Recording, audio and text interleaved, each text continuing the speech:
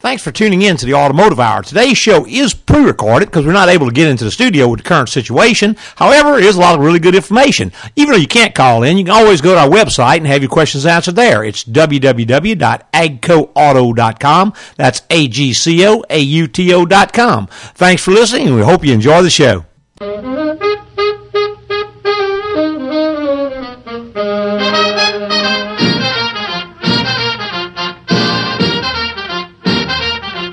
Well, good morning and welcome to the Automotive Hour. I'm your host, Louis Altazan, with Mr. Brian Terry. Hey, between the two of us, we'll try to answer any automotive questions you might have. Just go ahead and give us a call. It's 291-6901. And you just give us a call. We'll put you right up at the top of the list and get your questions answered for you. That's right. Right now is the perfect time to call. We can take some time with you and get you a thorough answer to your questions. That's right. Now, I see we've already got a line holding. We've got Harith on the line. Good morning, Harith. How you doing, Mr. Altazan? I'm doing great, sir. How about yourself? All right. This old truck of mine, 98 with 234,000. Uh-huh. The shift column, like the metal, you know where you change gears from park to drive? Yes, sir. And all? Mm-hmm.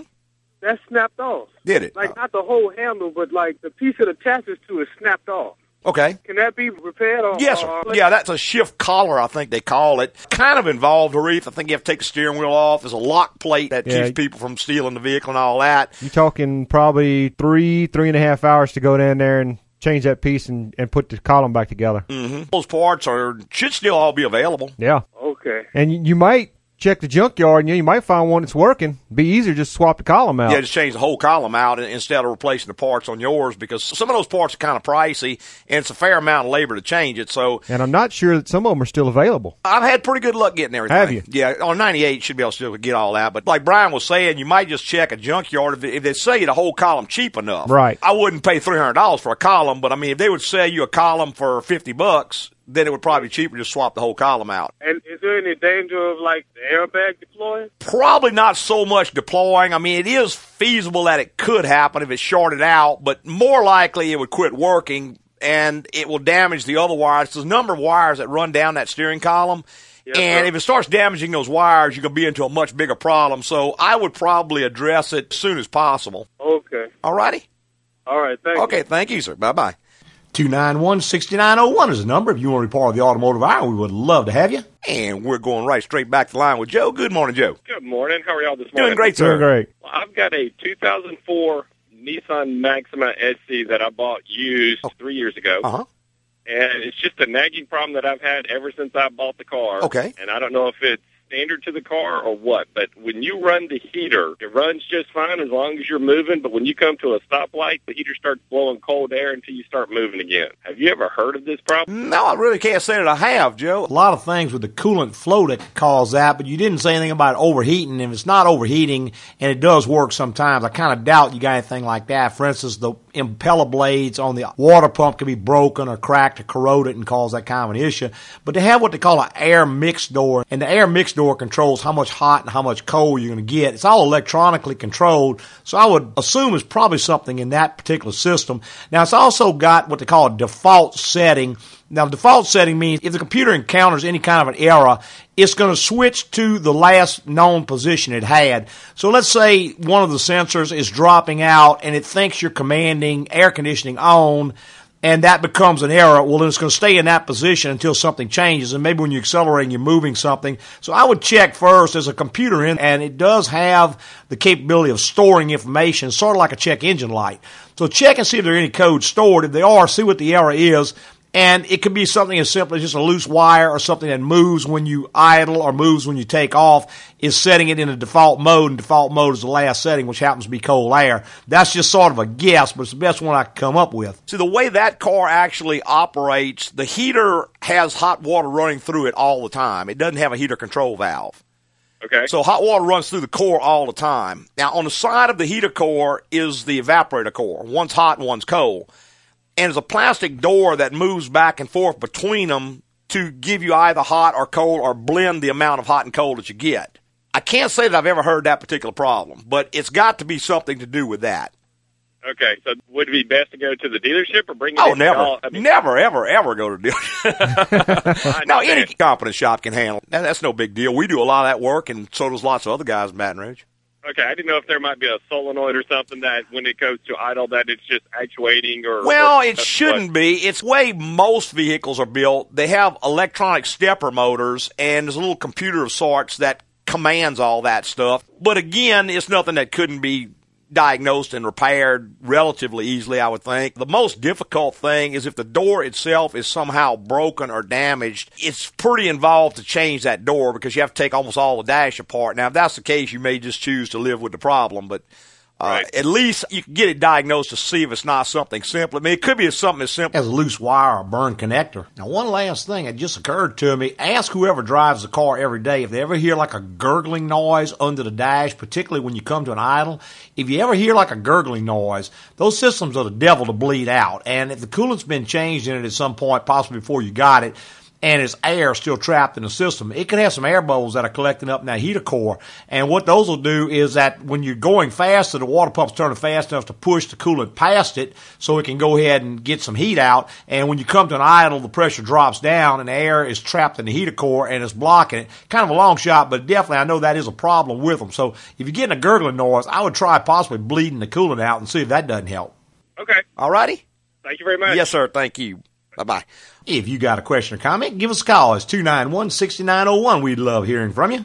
And we have got Felicia on the line. Good morning, Felicia. Hey, good morning. Yes, ma'am. I have a 2003 Jeep Liberty. Uh-huh. It's the 4x4. It's the limited edition. Okay. And I have an emissions leak. And somebody told me I could start with the gas cap. Well, that's one possible thing, Felicia, out of about probably 25 or 30 possible things.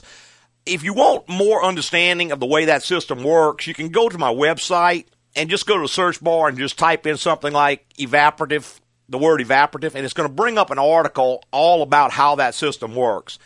Basically, the way it works is there are two solenoids, a vent solenoid that's always open and a purge solenoid that's always closed, and there is a sensor in the tank that can detect vacuum. There's several lines and hoses, and on that particular one, they have what they call a leak detection pump, which is a little electric pump. Now, what's setting the light is that when the engine decides it wants to check and make sure that the system's intact, it closes the vent valve and turns on the leak detection pump, which builds pressure, and it pressurizes the tank slightly. Then it shuts off the pump and closes the valves, and it expects that pressure to hold for a few seconds to make sure there's no leaks anywhere. Well, what's happening is that it's leaking back down.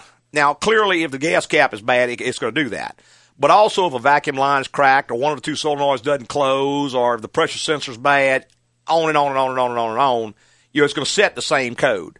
So that's why you can't just go literally by code. Now, gas caps can be tested very easily. Anyone who does state inspections can test that cap for you, as well as any shop. Just have the cap tested. Shouldn't charge you anything or very little. If the cap's good, then you know that's not it. Or, I mean, if you want to just go buy a cap and try it, you have to go to the Jeep dealer and buy the cap because the aftermarket caps are pretty much junk. But a cap's going to cost you $22, $23. And in my experience, that is probably the least common thing that causes that issue. Okay. Most common on the Jeeps is a leak detection pump goes out or to get a vacuum line cracked. Okay. Cool. Oh, yeah. Well, thank you. All righty, ma'am. Thank you. Bye-bye.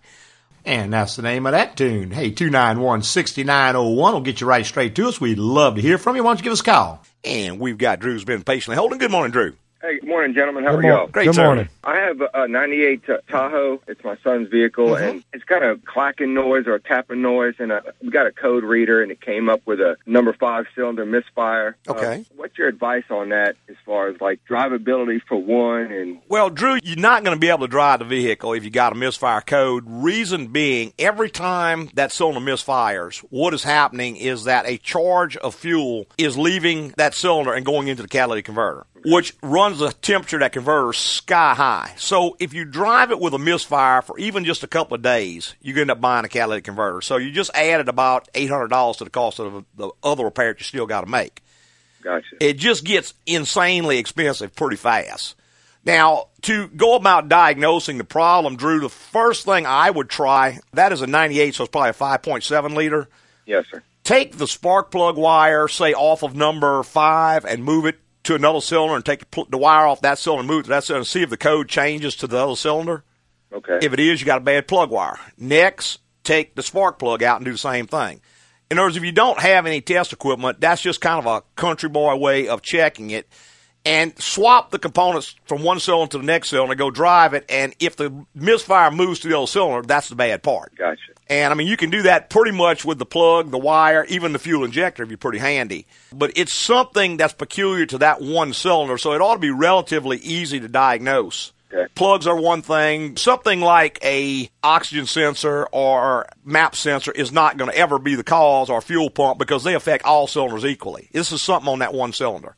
Okay. You might also do a compression test on the cylinder and make sure it's got good compression on that hole and not anything that's wrong inside the motor itself. But that's the way you would go about testing it. And, of course, we could diagnose it for you. It'd probably take less than an hour to diagnose that problem, and then you definitively know.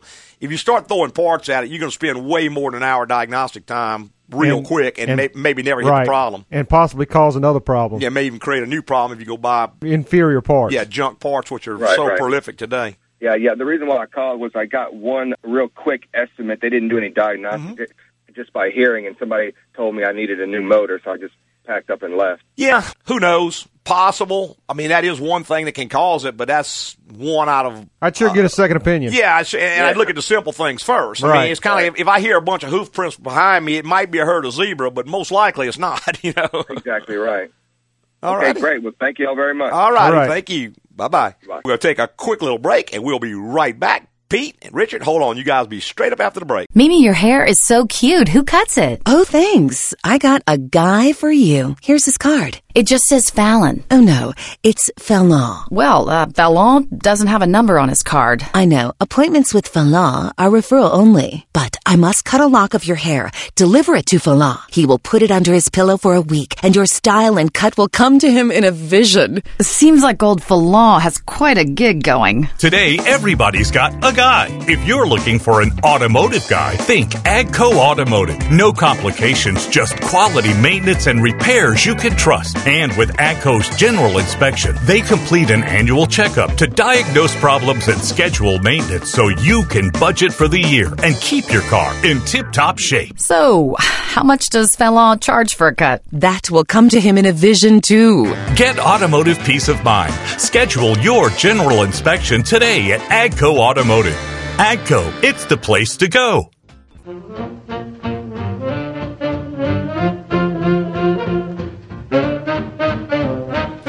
Welcome back. If you just joined us, it's the Automotive Hour. I'm your host, Louis Altazan, with Mr. Brian Terry. Hey, between the two of us, we'll try to answer any automotive questions you might have. Just go ahead and give us a call. It's 291-6901. And we're going back to our phone lines with Pete. Good morning, Pete. Hey, how you doing? Doing great, sir. Good morning. Look, I called you about a couple of weeks ago about a Mazda Protege. Okay. It was a Mazda 2003 that was using excessive oil between the oil changes. Yes, sir. Mm-hmm. And you told me a procedure that you could do. Do you all do the procedure? Yes, about sir. How long would it take? Or kind of ballpark figure? I think you're talking about probably trying to chemically treat the motor. Okay. Is that what we're talking about? Well, I don't remember the call. It's using about 3/4 of oil now between oil changes. Yeah, you could try a chemical treatment. It might work. It might not work. Sometimes it helps. Sometimes it cures it. Sometimes it doesn't do anything at all. It just depends on what the problem is. You know, obviously, if it's got broken rings in it, it's not going to help. If it's got stuck rings, it may very well help. So it just kind of depends on what the problem is. That procedure takes about a half a day in the shop, and it's not a half a day work time, but it's got to do some things, like you have to take all those plugs out and add some stuff down the holes. It has to sit for a few hours, and you have to do some more things, and it has to sit for another few hours. You can expect to spend probably between $125 and $200 somewhere, depending on exactly what all is required in that engine. And that's just the only thing you can be able to do short of rebuilding the engine that's going to have some hope of fixing the problem. All right. All righty. Thank you, sir. All right, man. Thank you. Bye-bye. Why don't you give us a call? Our number here at the station is 291-6901. And we've got Richard's been patiently holding. Good morning, Richard. Yes, sir. 04 F250, 06, 6.0. Okay. God would have to give it a little shot of ether in the morning to start once in a great while. Now it's every morning. And I don't believe it's the glow plugs. I've been fooling with diesels since 1963, so I kind of know a little bit about them. On the old Fords, I could check all that. On the old Fords, it had a check valve to keep the diesel from draining back. On the injector pump, and I don't know nothing about these 6.0s. Yeah, the 6.0 uses a module rather than a relay, and there's actually, if you got a Ford scan tool, you can test them like that because it'll automatically go in there and tell you what the amperage is on all of them. So it's actually a lot easier to do. It's just you need a lot more expensive equipment to do it. It's not like in the old days. Now, is it always like that, Richard, when it's cold or hot? Or So the coldest days of the year wasn't any problem. It's just... Well, it's probably not going to be the glow plugs then, because glow plugs is strictly going to be it's going to strictly be a problem when it's cold. When it's hot, it really doesn't need the glow plugs. Well, it's kind of like you. You know, you got good days in the mornings when you wake up. And you got this is the same way. Right. The last 3 days, though, it wouldn't start. The last 3 days. Yeah, it could be something in the lift pump where fuel is bleeding down. Have you tried cycling the key a couple of times before you try to start it and see if that helps? I did this morning twice, but it didn't. And I don't want to sit there and grind that starter. No, not at all. Free. Yeah, what you want to do, Richard, try just cycle the key to on, wait a few seconds, turn it off, and do that 3 or 4 times, because that'll run the lift pump each time you do it. If that Where's the lift seems pump located?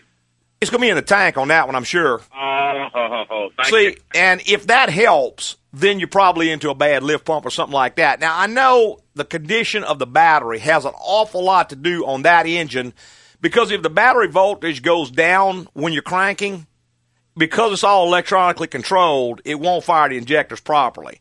So it may strong. Yeah, it may sound great, but see, 8 volts will crank them motors real fine when you got 2 batteries pushing them. Yeah. But 8 volts ain't gonna run that computer. So what you I'll might put want fluke on it. Well, put the fluke on and measure the voltage while you're cranking, and make sure you're holding a good 12.5 volts while you're cranking. If it's dropping much below that, see, because batteries go bad in a lot of different ways. And if the voltage drops down on a 6.0, it won't start. But that would be some things to start. Now, Well, I'm going to put my hand on the tank and get somebody to turn the key on, see if I can feel it. Well, it's going to be running, see, but it may be draining back.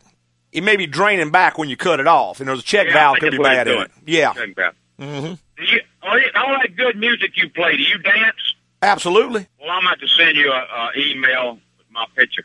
I'd hate to think it did, man. All right, Richard. When I'm sending you my email. All right, well, bye-bye.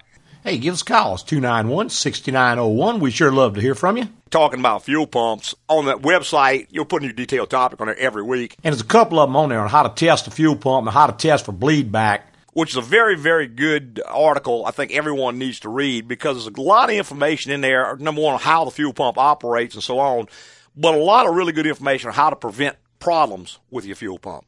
Because a lot of folks don't realize, but the life of your fuel pump is almost 100% under your control. Correct. Certain things that people do, they may not realize they're doing, that can kill a fuel pump real fast. Like running the tank down till the light comes on. Oh, yeah. The fuel actually cools the pump. Yeah, the fuel flows through the pump, and that is the coolant and the lubricant. So you might want to read that article. And of course, lots of other good articles and things to read on there, but that particular one will give you a lot of insight, because you can easily save anywhere from $700 to $1,000 on changing that fuel pump, that you would not have to, plus a breakdown somewhere. Just by doing a few simple things. A few things, that's right, changing a few habits of things we've always done. Hey, let's go back to our phone line with Ferris. Good morning, Ferris. Good morning. Yes, Good morning. I've got a 2008 Mazda Tribute. Yes, sir. When I turn the ignition on, absolutely nothing. Then I turn it the second time, and it always starts. Okay. That doesn't happen every time. Yes, it happens more and more frequently, it seems like. But well, Ferris, when you say nothing, do you mean it won't crank, or does the dash lights and all come on? The dash light comes on, but it doesn't crank. Yeah, it just won't crank. But it will always crank the second time. Yeah, most likely, Ferris, if your dash lights and all that are coming on, one other thing you might just try. Next time it does that, instead of releasing the key, continue to hold the key over and reach over and hit the horn. And if the horn blows while it doesn't crank, then you know you got full battery voltage getting into the system. Most likely, if that's the case, it's going to be something in the starter motor itself. Okay. Now, one other thing you could do, if you could get to it and you're real handy, is that if it does it and you continue to hold the key over, like I said before, if someone can get to the starter motor and just tap it lightly, like with a little hammer or something, and if it starts to crank immediately, then you know for sure it's a starter motor. Okay. So that's right. I knew those were probably the options, but I just wanted to know what you were saying. Well, see, the ignition switch could be the same thing, but then your dash lights and all wouldn't come on. And if it's losing power somewhere, when you hold the switch over, the horn's not going to blow. So that simple little test will tell you. Very good. All righty. Thanks a lot. Thank you, sir. Bye-bye. Bye. 291-6901 is the number if you want to be part of the Automotive Hour. Got Melvin on the line. Good morning, Melvin. Yes, sir. Hey, how you doing? Doing great, sir. Good morning. Let me ask you a question. Sure. Okay, I got a B2086 Mazda. Mm-hmm. Okay, I already changed the fuel pump, the carburetor, and the guy had to clean my tank, and he said it was a filter or something in that sock and all that. Mm-hmm. Okay, he done all of this. Now, it's getting gas finally because it was cut in and out for me. Mm-hmm. And now it's running real rough, like when it's idling and all. So I'm just wondering when I put that new carburetor on there, or rebuilt one, whatever. Yeah, you may have just created a second problem, Melvin. The original carburetor might have been just fine, and the fuel pump was bad, and you fixed one problem when you put the fuel pump, but you created another problem when you put that carburetor on. I got to tell you, one reason I don't fool with carburetors anymore is because I absolutely cannot find any that will even run. I mean, That's the worst junk I've ever seen in my entire life. Is there any way you can get your old one back, or it's gone?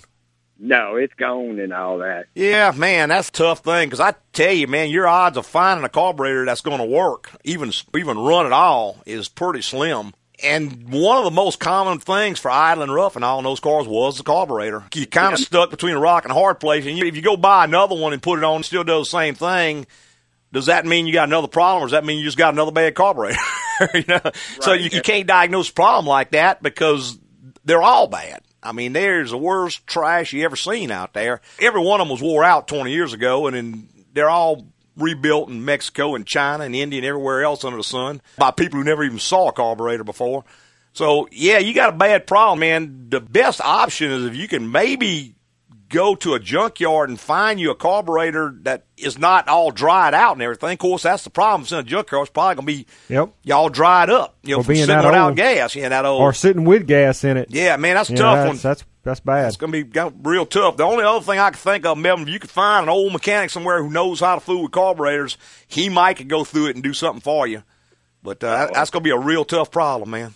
And yeah, that's what I was wondering. Well, not that, but now when they're putting 15% ethanol in the fuel, you're going to have a vehicle that ain't going to run anyway. So, yeah. Politicians are hell-bent on getting us out of these old cars, I can tell you. Yeah, that's what I'm wondering about. Yeah. I'm kind of stuck in a rock and hard place. Yeah, you really are. You really, really are. Yeah. Okay, Melvin. I just need to find somebody that can take that one I got now.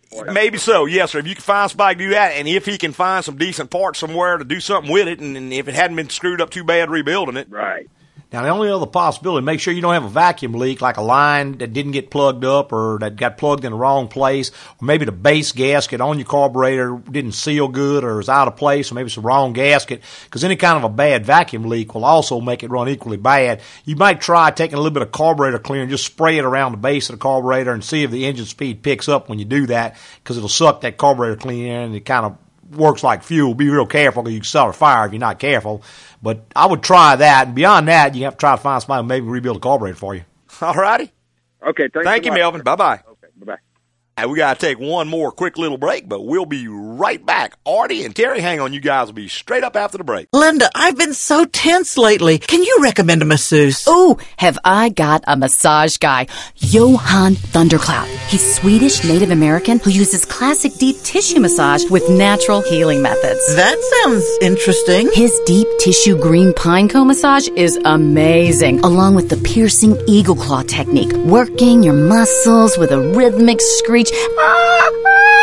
When you hear that, you know it's working. I bet. It seems everybody's got a guy these days. And if you're looking for an automotive guy, check out the team at AGCO Automotive. We keep it simple with high-quality maintenance and repairs you can trust. And don't forget about AGCO's general inspection, an annual checkup to diagnose problems and schedule maintenance so your car will perform for the long term. One thing, though, do you bleed easily? What? Johan will want to know. Get automotive peace of mind. Schedule your general inspection today at AGCO Automotive. AGCO, it's the place to go.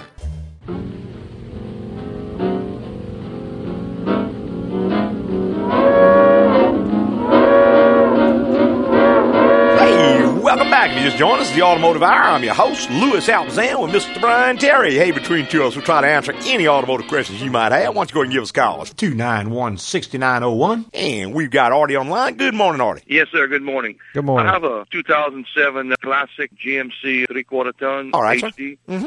and I've been having trouble with my transmission. Okay. It's been marking transmission hot, and it goes off and on, and now I have no reverse, and I also... Yeah, it probably don't have second gear either. What it'll do is it goes into first gear, and it's going to kind of hesitate and wind up, and it'll jump real hard, and it goes straight to third gear. What's happened, Artie, is that you've broken the reaction shell in transmission. That's a very, very common problem. Do not continue to drive it, because if you do, you can tear the whole transmission up. Right now, it's a rebuildable. Fairly light rebuild. Replace the reaction shell, replace the seals, stuff like that.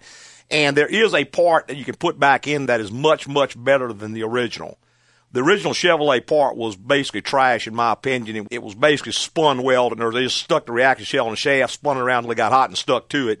Well, it doesn't take a whole lot for it to break loose. When it does, you can lose reverse, you can lose second gear. Yes, Problem is, it starts generating metal when you do that. That metal circulates through the transmission, and it can tear up the solenoids, it can tear up the torque converter, that can go from a relatively easy, light rebuild to a major rebuild real quick. So you need to stop driving it, get it somebody, let them go in there and repair that for you. The reaction shell we put back in is a billet steel one-piece shell that's made to not ever have that problem again. And we've got several other things that we do. When we rebuild a 4L60, we put some much heavier parts back in to solve the problems that GM's had for a long time with that transmission. Where are you all located, sir? 11410 Coursey Boulevard. I'll tell you, if you go to my website, it's www.agcoauto.com, agcoauto.com. There's information on there, every possible thing you could ever want to know about us. Yes, sir. Okay, thank you very much. Yes, sir. Thank you. Bye-bye. 291-6901 is the number if you want to give us a call. And we've got Terry online. Good morning, Terry. Good morning. Yes, Good sir. morning. Got a quick question. Sure. 96 Toyota Corolla. Uh-huh. Came with a power package, power windows, power locks. Yes. It has the little slot on the side of the steering column, cruise control. Okay. Is it still possible to get cruise control for that particular model and year? Terry, I'd have to check into it and see. I'm not 100% sure. On older vehicles, there were a lot of aftermarket companies that used to make cruise control modules that you could add on. The problem is all that is electronically controlled through the body module and with the throttle body on the later model cars. Now, all that being said, my truck came without cruise. And basically, we checked, and everything for the cruise was there except the switch and the little servo. So I went on eBay and bought a servo, bought a switch, hooked it up, and I've got cruise now. That's all it took. But now I say that was a Chevrolet. I'm not sure on a Toyota what would be required to put it in. Okay. It would just be something you'd have to get in service data and check and see. You might just go on the internet and Google, like, cruise control Toyota, see if anyone offers a kit, because if you can find some sort of a kit to do it, it's going to be way cheaper than buying the individual parts. Okay. But I would say most likely that you could. You're just going to have a kit to do it. Okay. All righty? All right. Appreciate it. Thank you, sir. Bye-bye. If you just dial 291-6901, you can talk to us right now. And we've got Ernst on the line. Good morning, Ernst. Hello there. Yes, sir. All right. I got two questions for Sure. you, sir. Okay. I'm looking at maybe purchasing a 95 Dodge Dakota. Okay. Okay? The transmission, in other words, it ships well. You get on the highway, it does well. Mm-hmm. But when it should start to, after you go through the gears and go back to standard driving, I guess you call it, it takes it a real long time for it to come back into the drive mode. What is it doing in the interim? Is it going to neutral? Yeah. Like it's slipping? Yeah. Yeah, Ernst, if you hadn't bought it already, I probably would not buy that truck, because that is most of the time a fairly major transmission problem.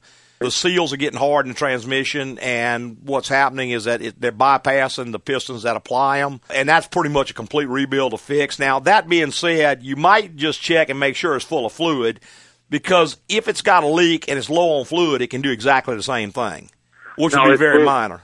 Right, but no, it's full of fluid. If it's full of fluid, then I would probably avoid that vehicle. I mean, unless you're just absolutely in love with it, or you're just going to give it to you. Yeah, get it at a great price. Well, if he's going to give it to you, and you can afford to put a transmission in it. But, yeah, that's a pretty major repair normally. No, that's basically what I needed to know. Mm-hmm. Yeah, I would avoid that one. I mean, because you figure a transmission is going to cost you anywhere from $200 to $2,500, and you could probably almost buy that truck for that with a good transmission. Oh, definitely. All right, question number two. Sure. I've got a 2002 Jeep Cherokee Sport, okay? Last week, my turn signals stopped working. Okay. Both of them? Okay. Yeah. Okay. Check the bulbs and everything on them. Everything works and all. You know, the flashes and everything works, but they just don't turn. Isn't there some type of a flasher or something like that? Yes, sir. There's two flashers under the dash. One is for your emergency flashers, and one is for your turn signals. What you might just try is put your emergency flashers on and see if they flash. They do flash. Okay, well, then that means all your bulbs and all your wire and all that's good because that uses the same circuit. Okay. I would probably suspect the flasher unit itself may be bad. That's one possible cause. Nothing else is not working on it, and there's airbag lights not on or any of that kind of stuff? No, nothing comes on. Okay, then I would probably suspect that flasher is the most likely cause. Now, it might be a little difficult to find it, but what you can do, again, put your emergency flashers on, and you'll hear it tink, tink, tink, and follow that little noise until you find that flasher. Okay, now you know that's the one for the emergency flash, is not the one you want, but somewhere close to it, there's going to be another one that looks just like it, and that's going to be the one you need. You might be able to even unplug the one out of the emergency flashers and move it over to the regular one, because sometimes it's the same flasher unit. You used to be able to on the older ones, but I'm not sure about the newer ones. I'm not sure either. Sometimes they're different, but most time they're the same. If you do that and they start working and the other one quits working, then you know for sure that's the problem.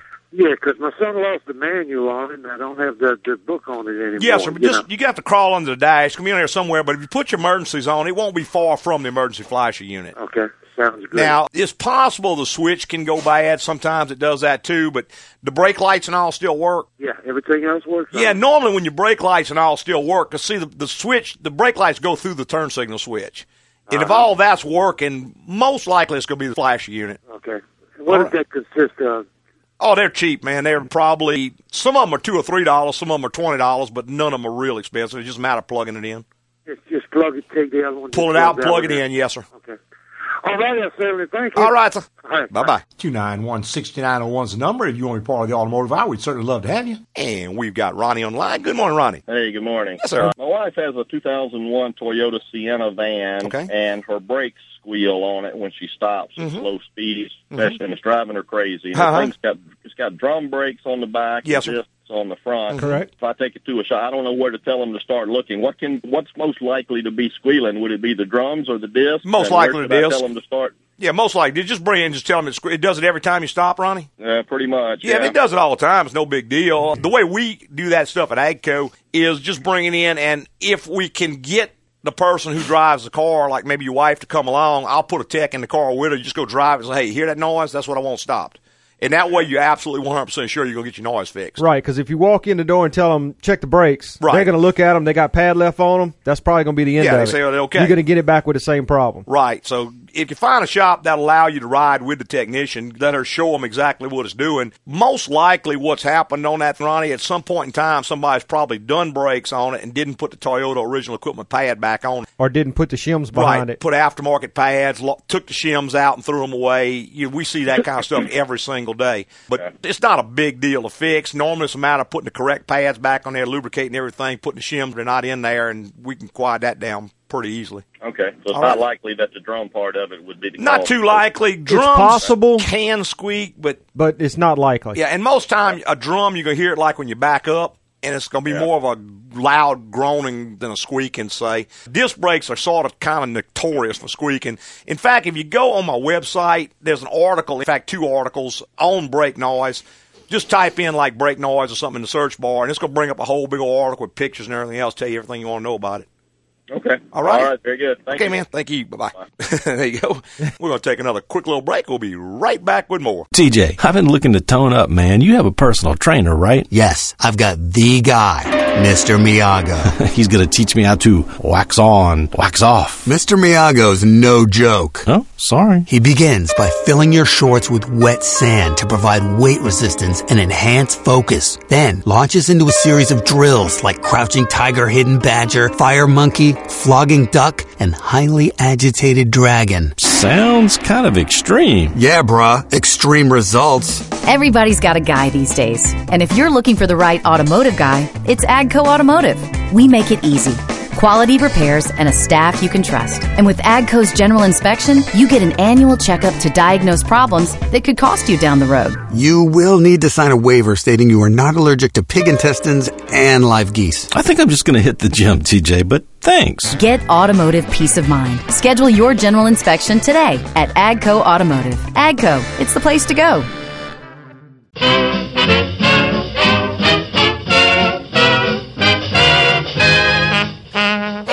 Welcome back to the final segment of the Automotive Hour. I'm your host, Louis Altazan, president of AGCO Automotive. Got lead tech, Mr. Brian Terry, right here in the co-pilot seat. Hey, between two of us, we'll answer any automotive questions you might have.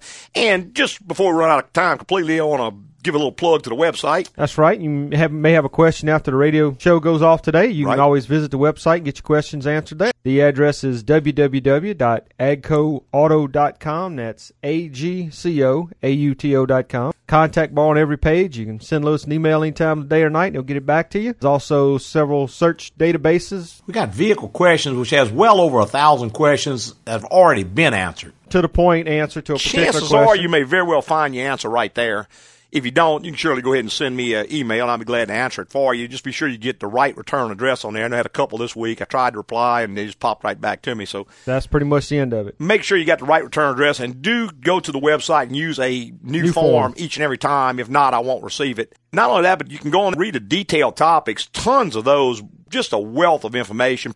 And those change every week and come on Saturday morning, so there's always a new one on every week, and just tons of good information. And on detailed topics, I generally try to keep them generic to where you can get a lot out of it. For instance, I put them on there like on starters or fuel pumps, stuff that all cars have. That way everybody can get something out of it. Now, occasionally I do put one that's specific to a vehicle. That's a vehicle that has enough of a certain problem to where a lot of people are going to see it, or it's a very common problem, or it's a very expensive problem that people need to know about. Examples of that would be the cylinder heads that crack on the V8 Chevrolet pickup trucks. There's an article on there that shows you how to know if you've got that cylinder head, where they crack, how to diagnose the problem, and all that sort of thing, pictures. There's one on the intake manifold in the Ford vehicles that cracks across the front. That's a really expensive problem that people need to know about. So it's got good information on how to identify that problem. Some of the other things like the two-piece spark plugs that Ford use, where the spark plug can break off in the engine. It shows you pictures of it, tells you which vehicles are involved in that. Those are specific to a common vehicle, and only use those when there's just lots and lots of a certain problem on a particular vehicle. Other than that, I try to keep the information as generic as possible, like articles on oxygen sensors, how an oxygen sensor works, what's an airflow meter, oil viscosity, what is oil viscosity, what's the difference in synthetic oil and regular oil, those sorts of things. That way everybody can get a real good piece of information out of it. Lots of good, unbiased information. Of course, while you're on there, lots of other things you can do. You can win a free AGCO t-shirt playing the AGCO Auto Quick Quiz. I think you'll really enjoy that and everything else. Look around, see what you think. Lots of good, unbiased information. I think you'll have a good time. It's www.agcoauto.com. I think you'll really like it. And we're going back to our phone lines. We've got Sutan on the line. Good morning, Sutan. Good morning. Yes, sir. Good morning. I got a early 2000 series Dodge van. All right, sir. And it's got a problem with the transmission. Okay. What it's not doing, it's going into first real good, and then it's not changing gears. Okay. Most likely, Sutan, what is happening is that it's actually going first and second, and it's just hanging in second gear. That is normally what they call limp mode, L-I-M-P, to allow you to limp home. What that does is that when there's an electrical problem and the computer gets confused because it's electrically controlled, it doesn't know when to shift, so it just goes to second gear and locks up. Okay. And if you cycle the ignition, it'll come out and it'll just start all over again. But that's most likely what's occurring. Generally, that is an electrical type problem, sometimes outside of the transmission. Now, things inside the transmission can also cause it, so you just need to get someone to diagnose what's causing it to go to that mode.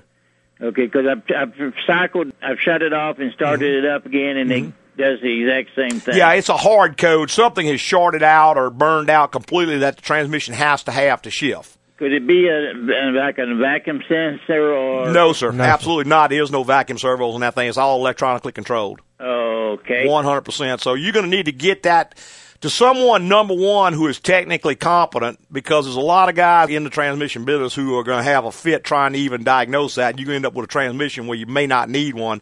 And number two, somebody who is honest, who's going to tell you the truth.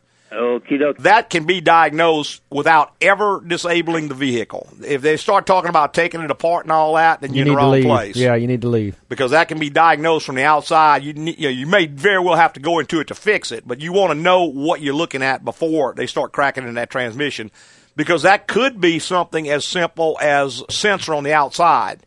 that's shorted out and not sending a command. It could even be like a bad transmission control computer. Computer can burn out and it won't shift. Could be a bad alternator. Yeah, it could be anything causing an electrical problem. Okay. All righty. Get it to the mechanic. All right, sir. Thank you. Thank you. Bye-bye. 291-6901 is the number. We've got plenty of time left. If you want to give us a call, we'll be glad to try to help you out, point you in the right direction, maybe get you out of a bind. Give us a call, 291-6901. And we got Glenn on the line. Good morning, Glenn. Yes, sir. I've got a 2004 Jeep Grand Cherokee, and I'm having a problem with the driver's side tail light. Okay. The tail light works. Yes, sir. The brake light works, but if you have the lights on and you hit the brake, they both go out. It's just on the driver's side. Yes, sir. That's going to be a loss of the ground circuit somewhere. What's happening, Glenn, is that the wire used to ground those bulbs is backing up and power is going through it. So you've got 12 volts on both sides of the bulb, so it can't do anything because it has to have 12 volts and ground to work. It's going to be an open circuit to ground, and it's picking up a ground through the other bulb as long as it's not being used. When you use both bulbs at the same time, then there's no ground available for either one. One place that we've seen a fair amount of problems on those is the little sockets themselves. If you take that assembly out, you got like two little sockets that kind of quarter turn in, and in the bulb plug, those sockets themselves will kind of melt together and fuse internally and cause that problem a lot. What you could try, I think they're the same side to side, steal the one out of the other side, put it in, see if the problem goes away on that side and moves to the other side. Then you'll know that's it. Now, if it's not that socket, then more likely it's in the wire somewhere. It could be a pinched wire somewhere. Do you have a trailer hitch on it at all? No, it's not even set up for no kind of trailer harness or anything like that. Right. Most likely, I would almost bet you it's going to be in that socket. If it's not, it's going to be in the wire somewhere, and generally that's because something's hit it or pinched it or something like that. But like I said, that's way more uncommon than the sockets. Oh, okay. Well, I'll try that socket thing. Yeah, swap side to side and see if the problem moves to the other side. All right. All right. Thank you. Bye-bye. 291-6901 is the number. We still got a few minutes. Be glad to try to help you out and point you in the right direction. And we got Will on the line. Good morning, Will. Hey, Lewis. How you doing this morning? Doing great, sir. Look, I got a 97 GMC pickup truck. I don't know if this is your line of work there. Pretty much. Panels inside, the door panels. Mm-hmm. How you take them off? I know it's got a couple screws out there by the grab handle and maybe one up there toward front, top of it there, a little cap you take off. Well, that's just going to have a bunch of little old plastic. It's got plastic clips in it. Chuts that pull out. And you got to be a little bit careful. When you get rough, you'll break them. Of course, even if you break them, you can get some more. But just kind of get something flat between the panel and the door and kind of pry out a little bit, and you'll feel it kind of popping loose, and then it'll just come out. You have to take up by the rear view mirror on the door, that little piece comes off first. Then you take the screws out of the panel. I don't think there's any screws hidden behind anything, but I'm not real sure. There'll be some around the door, around the armrest. Handle. Where your armrest is and all that, and then some of that door handle where that little bezel's out. I think there's a screw in that. Right. So there's a handful of screws. I think you have to take the door latch, the lock slide. I think it pops out. Okay. I think you definitely got to take it out. Mm-hmm. And like Lewis was saying, they got some snap clips that just snap the panel on. Start working at the bottom corner. The bottom closest to the doorpost, and you can tell when you start working on it, you'll get it loose, and you can kind of look under there. It's going to be a little white push plug. Right. Looking thing. Plugs in the hole in the door. Plugs in the hole. Now, when you get them all loose, you can't just yank the panel off. You have to pick up on the panel because it's got like a lip that goes down where the windows at. Yeah. So you got to kind of pick it up, and then it comes off. Yeah, okay. And you're probably going to break some. They're notorious for breaking. Yeah. So you may have to run over to the parts house, and I think if you look in the help section, they got those clips. Yeah, I believe they do. Yeah, okay. So just take one and match it up. Right. All right, sure, appreciate it. Okay, all right, man. buddy. Thank you. Hey, bye-bye. Have a good day. Thank you. Bye-bye. Bye-bye. See, I think we can maybe squeeze another call in Let's real try. quick. We got Jackie on the line. Good morning, Jackie. Hey, gentlemen. How y'all doing this morning? Doing great, man. Good morning. Listen, I listen to you guys quite a bit on Saturday mornings when I'm riding around. And good deal. I've heard y'all more than one occasion talk about the Chevy transmission. Yes, ma'am. And a minute ago you were talking about it also, and I kind of missed it, I guess. But, I'm looking for a used pickup truck. Would you kind of tell me again what the deal is with the Chevy transmissions? Because I've heard you say that even though they knew the part was bad, they continued to make the transmission the same way? Yeah, they started out with that transmission in 1982, and they've got a part in there called a reaction shell that breaks a lot, and it's still the same part today. Gets them out of warranty. Yeah, about 50,000, 60,000 miles. A lot of them break as early as 50 or 60. A lot of them break at 80, 90, 100. Generally by 140, 150, you just about put a transmission in it. Now, I got to say, I have seen a handful of them that have gone 300,000 miles, never broke. Just like people, you know, some of them can live a long, long time. But it's sort of a weak design. But that being said, I guess it's got probably less problems than a lot of vehicles do. Right. That's one problem it has, and about the only thing you can do is get it serviced on a regular basis, change the fluid and filter and that sort of thing. But if it breaks, it's going to break. So you just kind of... The whole transmission has to be replaced for that part. Well, you have to replace that part, and if it's got a lot of miles on it, chances are you're going to be rebuilding the transmission, which is fairly expensive. But, I mean, it can be fixed, and it can be fixed better than it ever was before, so that's the good news. What I always tell people, anytime you buy any used vehicle, is that you want to buy it cheap enough to where if you do have to do a repair like that, you're still okay.